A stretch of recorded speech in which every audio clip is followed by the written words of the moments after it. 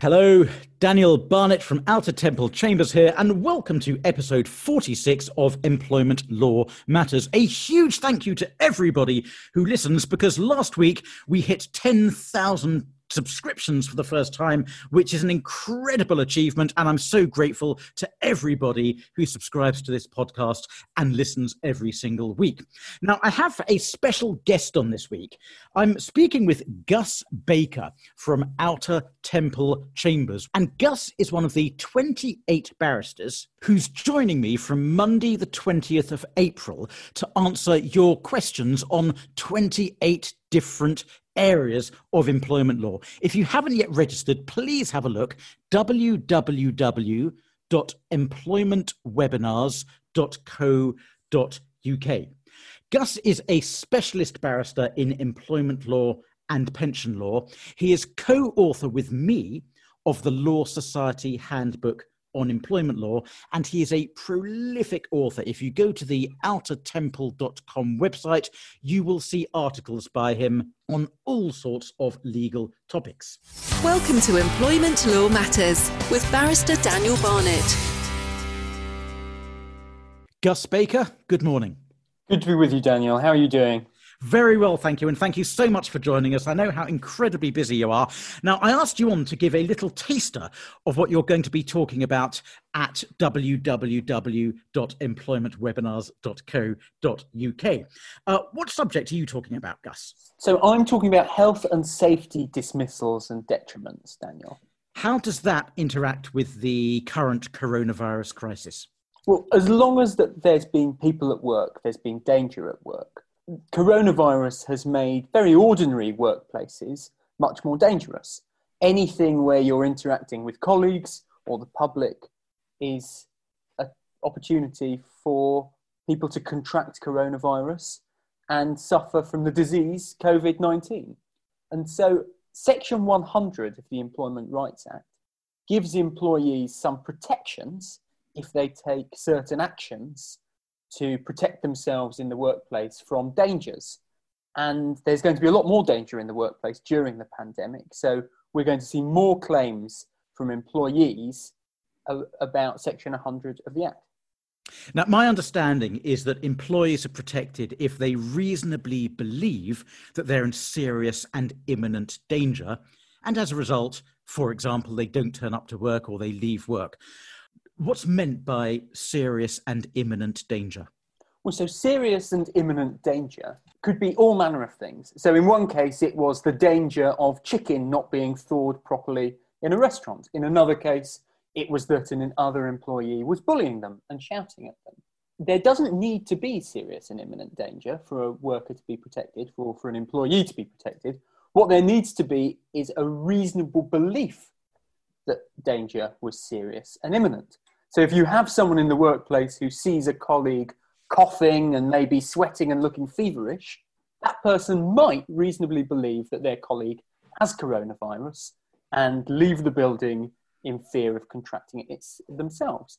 Employers are going to be faced with difficult problems in situations like that, because employees can take unilateral action, irrespective of their employer's policies or procedures, to protect themselves from dangers.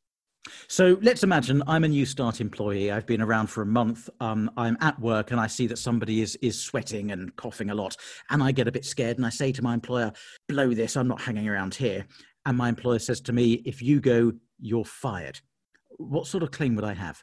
Well, so in that situation, you might say that because you reasonably believed that you were in serious and imminent danger of contracting coronavirus, when you walked out, you were protected under Section 100 of the Act. So any dismissal of you would be automatically unfair. And even though you'd only been at work for a month or so as a new starter, there's no period of qualifying service under Section 100, and there's no cap on compensation. Meaning that anybody who walks out, irrespective of how long they've worked, can get as much money as they can prove an ongoing loss of earnings for. Is that right? Absolutely. And there doesn't even need to be a dismissal in the traditional sense, because if you resign because of something that the employer has done in retaliation for you raising one of these health and safety concerns or taking health and safety action, that resignation might be a constructive dismissal and even an automatically unfair one. So employers could be faced with situations where employees resign from work, claim they've been automatically unfairly dismissed, and then claim uncapped damages, even if they haven't been working there for very long. So let's take another example. If I said to an employer, I'm not happy working here, when somebody's looking all sweaty and horrible and coughing away, and the employer says to me, right, I'm putting you on furlough and cutting your pay to 80%, in that case, even if the employer thought they were being nice, would that give me a claim under the health and safety laws? I do think situations like that are going to give rise to claims, Daniel, because if an employer cuts someone's pay, even if it's reasonable to do so, that will constitute a dismissal at law. And if the reason the employer took that action was because the employee did one of the protected acts under Section 100, that resignation may lead to an automatically unfair constructive dismissal. Yeah, I think we're going to see a lot of litigation over this in coming months, because there are a lot of employers who just don't know about this law and don't realise the staggering protection that it gives to employees. So, Gus, you're going to be answering a load of questions about this as part of www.employmentwebinars.co.uk at 3 p.m. on the 23rd of April. Is that right? I'm looking forward to it, Daniel. Fantastic. Gus Baker from Outer Temple Chambers, thank you very much.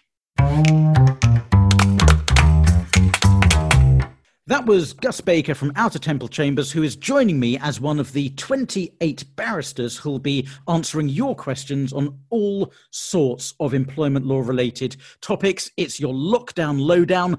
Join me at www.employmentwebinars.co.uk from next Monday, 20th of April. Stay well. I'm Daniel Barnett. Bye-bye.